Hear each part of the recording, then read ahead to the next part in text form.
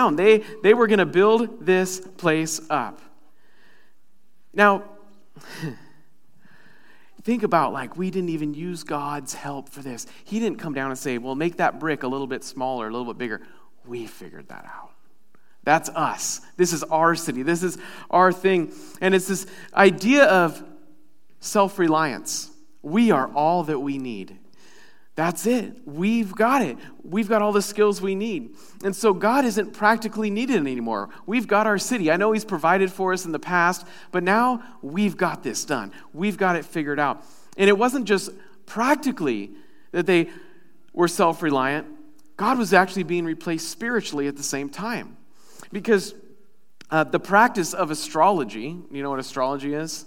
Like studying the stars and getting your life's answers from the stars. Right? And this was an actual worship practice, so they would worship the sun and the moon and the stars, hoping that they would be enlightened by the stars, that the stars would predict their future, would show them what's coming. And this is really a false god, in a sense. This is a false god. This is not the worship of God. He says worship one God and serve Him only in His word. And so the practice of astrology traces all the way back to this tower. Now, what's astrology? Astrology could be anything from going and getting a reading. It could be reading a horoscope and making sure, like, I'm going to read my horoscope today and see what my week is going to entail. Okay, that's the practice of astrology, and God dislikes that greatly. All right? Because we are called to go to the Lord and say, God, you tell me what my week contains. You tell me what my life is in front of me. You tell me what my day is. And so the practice of astrology is here, and they would consult the stars for guidance if they needed it. This is the plan. And they wanted to build a tower. They said that it will reach to the heavens, even though the God of heaven had reached down to earth. They wanted to reach to the heavens and become self-reliant. And we can fall into that same trap. And we live our lives sometimes in a place where we've just got it all together. You know what? I've got it figured out. Someone says, when's the last time you read your Bible? I don't remember, but life's great and life's good. Here's what I'll tell you about self-reliance. It's all good until it's not. And the best way to live, the only way to live, is to continue to rely on God. The second attitude or mentality they had was the mentality of self-promotion. They said, let us make a name for ourselves. People are going to see this city, they're going to see this place, and they're going to say, wow, that is absolutely magnificent. You see, God placed in us an actual desire to be known. Do you have that in your life? You want to feel significant. You want to feel known. You want to feel like somebody's paying attention. And that desire in us is to draw us to be known by God. But what we do is we take that and we ask for the attention of everything else, and we want ourselves to be known so that we can have these needs met, but not by God. You see, without God, this desire is replaced by the need for fame and popularity and significance and all these other things, that these things are in the eyes of others. We want other people to see us in this way. And really it comes down to the same mentality we saw at the Tower of Babel, which was that of self-promotion. So you have these people, and they just wanted to flex on the whole rest of the world. Our city is the best city. Our tower is the best tower. All people need to do is just come by, and they'll see how great we are. That was the second mentality. The third mentality was that of self-preservation. They said, let's do this lest we be dispersed. Or some translations say scattered. We better do this so that we don't get broken up, so that we don't all have to wander anymore. We need to build this city because we need to preserve ourselves. We need our own safe space. See, it wasn't just a city. It wasn't just a tower. They were actually building a fortress. They were building a massive fortress that could not be invaded, and they wouldn't need to depend on God anymore for His protection because they could protect themselves within this thing they were building. And they had determined to band together. And this is a prevalent thought throughout history and still to this day. I'll take care of me. I'm the only one who I can trust. I can't trust anybody. It's just me. I've got me. No one else understands me, knows me. No one else will be there for me. It's just me. I got to take care of mine. And no one else is going to take care of it. And we have this mentality of, I earned it, I built it, I deserve it. And that's what they're stuck in. And they've got this thing where they're like, we did this. This is ours. And it reveals an issue of security and trust. Do we trust only in ourselves? See, rather than counting on God, they decided the only one they could count on was them. And there's a problem with living these kind of mindsets. Now, you might say, wow, that's terrible. Those people, I can't believe they lived that way. I can't believe they actually thought that way. But what you'll see is if you begin to really dig deep into your own heart and your own life, you see these things kind of creep up from time to time in your life. And the problem with living this way, the problem with this mindset, the problem with Babel, because you might be reading the story of Babel and saying, oh, really, come on, they were building a really cool building. Did God really have to mess that up? I mean, what's the big deal? The problem is that when we live a life of self-reliance and self-promotion and self-preservation, the end result is always self-destruction. And God knows this. God knows this, and so he's going to do something about it to get their attention, to change and shift the way that they're thinking. Because this isn't about God saying, I don't like the tower that you're building. What God is saying, I know where this is heading. I know where this will lead you. And I want to be your God. I want you to follow me. I want to provide for you. See, Jesus actually said that whoever tries to save his life will lose it, but he who loses his life for his sake will find it. And that's the gospel. It's different than what they were believing. The kingdom of God is not like the kingdom of this world. I mean, if there's ever been a season in our world where it's easy to figure that out, this is that season. The kingdom of God is not like the kingdom of this world. These people, they were building the wrong kingdom. They were building their kingdom. They were building their fame and their glory. They were building a reliance on nothing but themselves.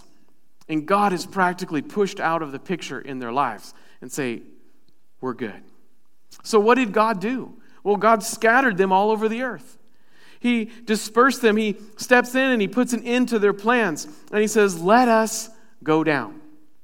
Now, who do you think was going with him? Well, God was saying, let us go down. He's talking to himself. He's one, but he's more than one. It's a reference to the Trinity, all the way back here in Genesis chapter 11. That the Father, the Son, and the Holy Spirit in relationship with one another said, let us go down and see what's going on in this place. So God goes down, and it says that he mixes up, he confuses them, he changes their language, and it caused chaos. See, the word Babel means to confound, or it means mass confusion.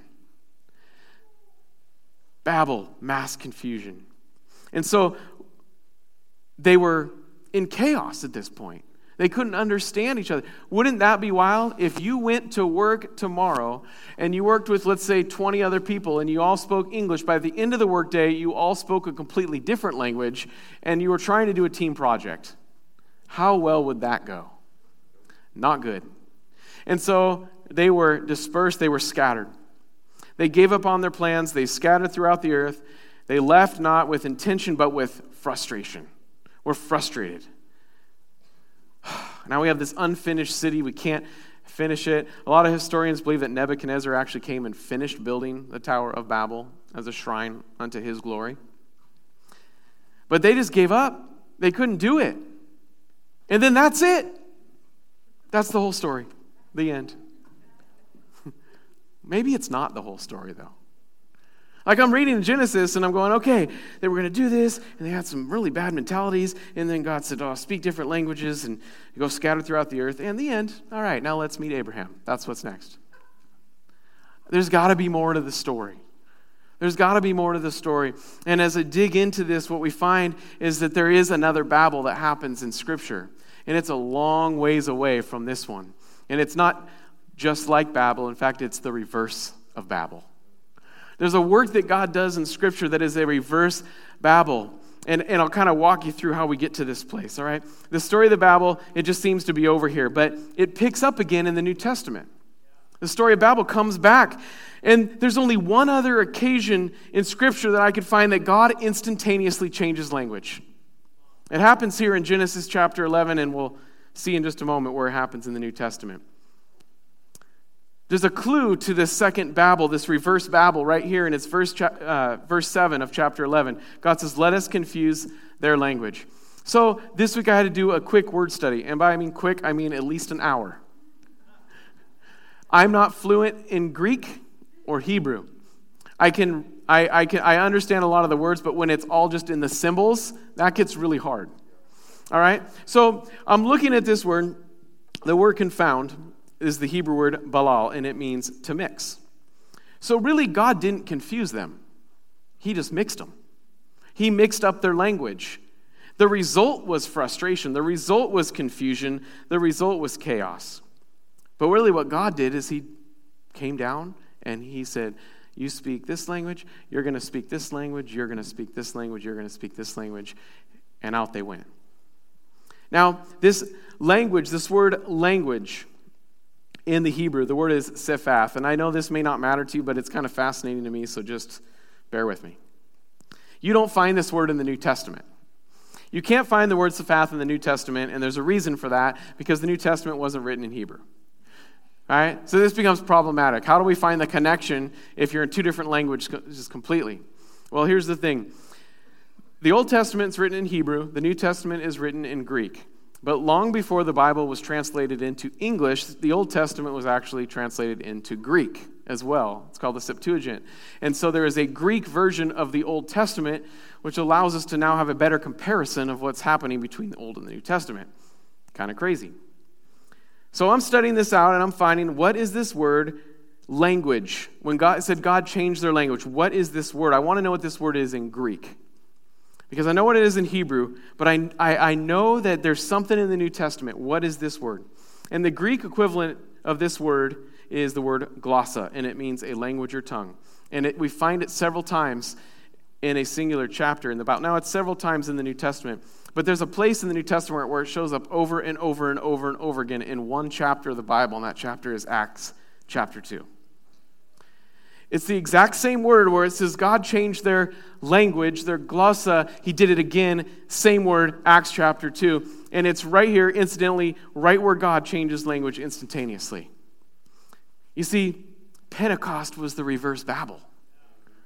See, there had been a work of division, but God is going to do a new work. Let's read this here, Acts chapter 2, real quick. This Acts chapter 2, I should just read it every week because it's just so exciting.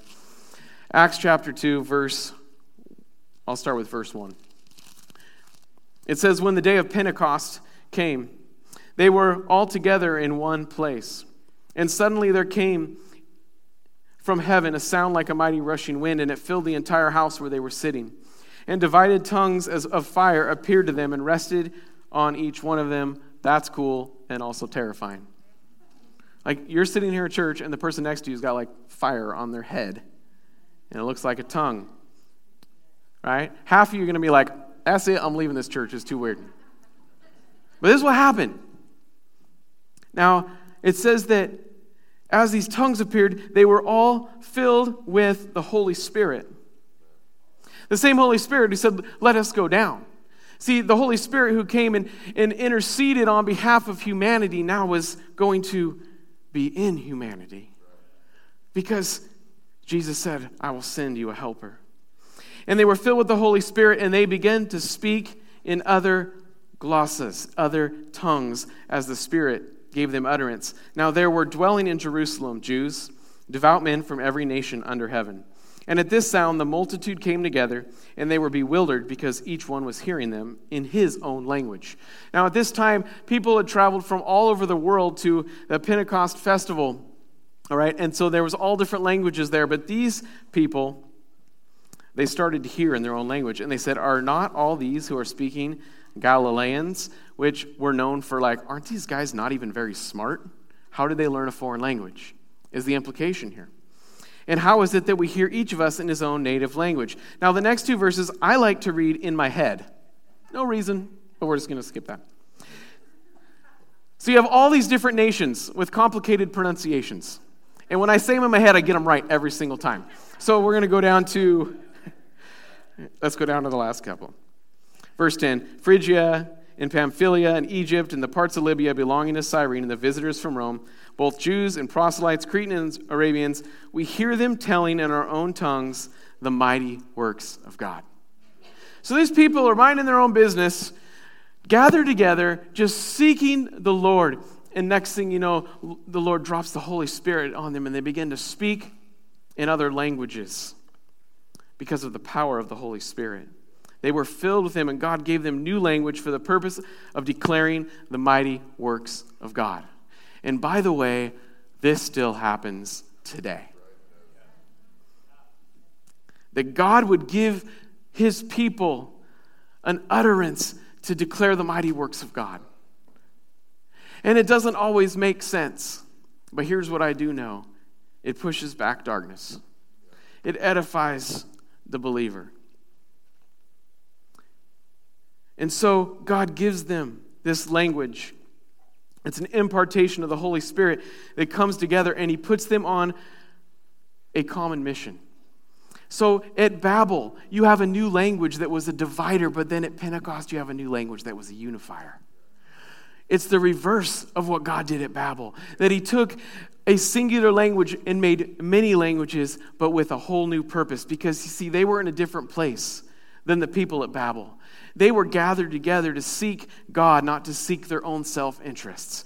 And God poured out His Spirit upon them. And as the language of God came upon them, they would be filled and they would be changed. And in that moment, they came to this place where they realized we can live our life by the power of the Spirit of God and not by our own strength.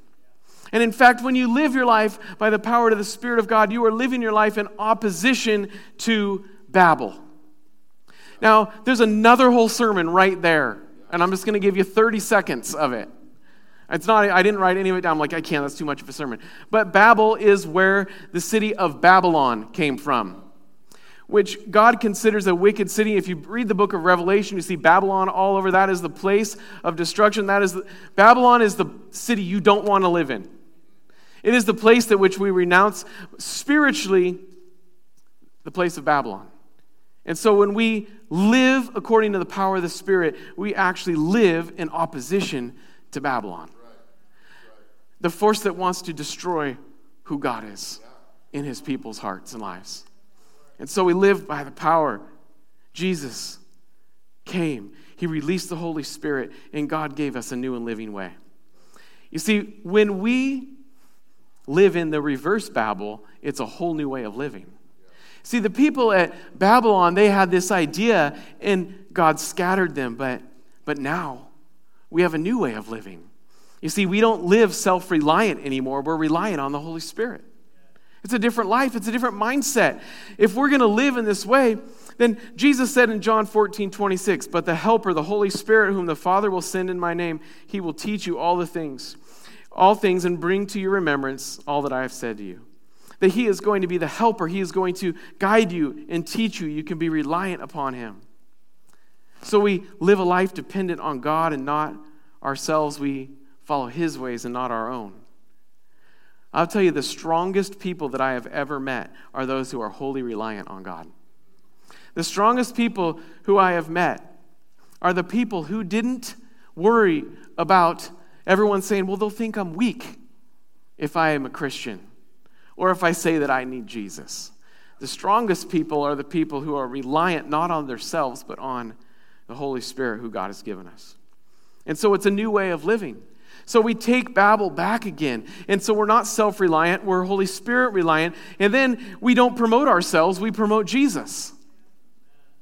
I mean, what are CJ and Cass doing? They're not going out into the world and like, come, we want to be famous. So we've got a website and it's called cjandcass.com, and you can just shower us with praises. You know what their heart is? To promote Jesus with their lives. Because they're living the reverse Babel. They're living in this way in which the Holy Spirit is poured out on their lives. And when we get to that place in our lives, we stop promoting ourselves and we promote Jesus. We promote Him. He's who we lift up. He's who we make famous. John the Baptist said in John 3:30, He must increase, but I must decrease. And we catch ourselves sometimes over promoting ourselves. But we're to promote Jesus. And then finally, we don't preserve our life. We trust the Father with it. We're no longer in this place of saying, man, it's just all on me. Maybe you're in that place in your life right now where you're saying, it's just all on me. All the pressure is on me. It's all going to fall apart. It's all on me.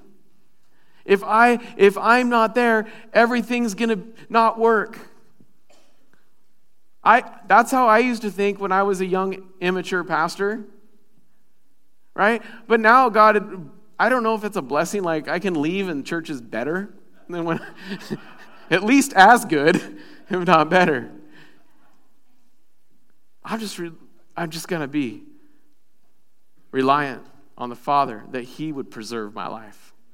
Jesus said in Matthew 6:26, look at the birds of the air. They neither sow nor reap nor gather into barns, and yet your heavenly Father feeds them. Are you not of more value than they? I mean, if that's all the encouragement you can get, when you wake up tomorrow morning, look in the mirror and say, you're better than a bird.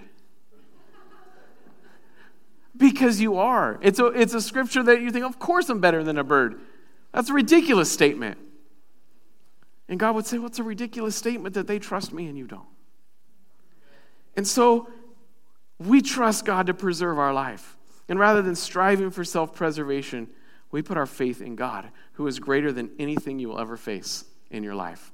He is the preserver. And so we move into a new way of living. And there's a choice that we make in our lives. And we look at these things as they stack up against each other, and you've got to ask yourself, what kingdom do I want to live in? Am I living in the kingdom of Babel, or am I living in the kingdom of God?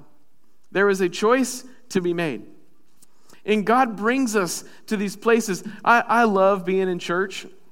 I love being in church. I love sitting in church. I love being together with God's people and gather together, because this is like the only place that I know of in which people from all different walks of life with lots of different opinions, lots of different backgrounds, whether it's socioeconomic backgrounds, upbringing, race, whatever it happens to be, to come together with a common purpose. And it actually works. And it doesn't work because we're reliant upon ourselves. It works because we're reliant upon God. And so we come together to build a kingdom. We're doing the same thing, in essence, as the people at Babel were doing. We come together every Saturday night right now, and soon Sunday again, when we get there. We come together for a purpose, just like they did, to build a kingdom. The difference is it's not our kingdom that we're building. And we have a new mindset, a new way of living. We come together to be filled up and made whole and transformed by the mighty power of Jesus, so that we can go back into the world and bring Him with us. That He can go with us. We're scattered too. The early church, the book of Acts, you know what? They didn't all just stay there. They were scattered. They were all over the place. But it's a different scattering. It's not like at the Tower of Babel, or it was like, you guys, you just need to be apart. See, in this new way of living, God brings us together. He fills us up, and He says, now you need to go out. And you need to bring more back with you. See, we are scattered with mission and purpose. See, at the Tower of Babel, they were scattered and they were disoriented. But when you live by building God's kingdom, when it's time to go, you go with mission and you go with purpose in your life. And if we're going to be effective with that, I mean, it's simple. This message is really simple and also really hard. Because we've got to ask ourselves some very honest questions. Am I living self-reliant or Holy Spirit reliant in my everyday life? What is it? Am I promoting myself or am I promoting Jesus? Am I fighting to preserve myself or am I surrendering to God? What is it? What does my life look like? The answer to those questions will give you the big answer. What kingdom are you building? What are you partnering with? The answer to those questions determines the story that you live out. And God has an impartation for you, even tonight, right now, in this moment.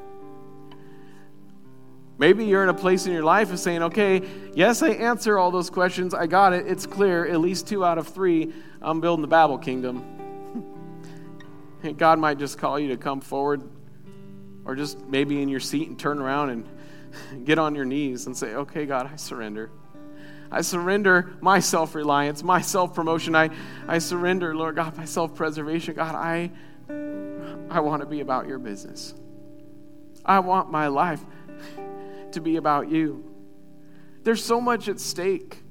There really is a lot at stake. And I don't say that to scare you. I just say that to be honest with you. Parents in the room, it matters what kingdom you build in your home. What kingdom do you want your kids to build? What kingdom do they see you building? Like these are the things we look at, and it's a decision that we have to make. And I think a lot of times with decisions, the best way to commit to a decision is say it out loud. And that might be where you need to be tonight before you go. That you say out loud, out of your mouth, what kingdom you're going to build. You tell God how you want to live your life. What's the decision? We are going to go out. We're going to be scattered. But we can either go out disoriented and confused and frustrated and falling apart, or we can go out with mission and purpose. We can go out and be scattered in a better way. And I believe that God wants to pour out his Spirit upon his church. Not just this church, but upon his church in this season. This is the reset that God is doing. That he will pour out his Spirit. As Peter preached in Acts chapter 2, he said, as the prophet Joel said, in the last days I will pour out my Spirit on all people. Something big happened. What would happen now if God's people begin to declare that again? I will pour out my Spirit. It will change your life. Some of you are looking at me like, that's a little bit overwhelming. I was good with the Jesus thing. I said, yes. I promise you, he will change your life. And when he leads you to build that different kingdom, everything changes in your life for the better. Now I'm good. My life's pretty good. Oh, man, pretty good is not what God has for you. Man, he's got greatness. And so the response tonight, I believe, is, and you can come forward and pray. Will you just stand, and I want to pray over you and then invite you to come forward.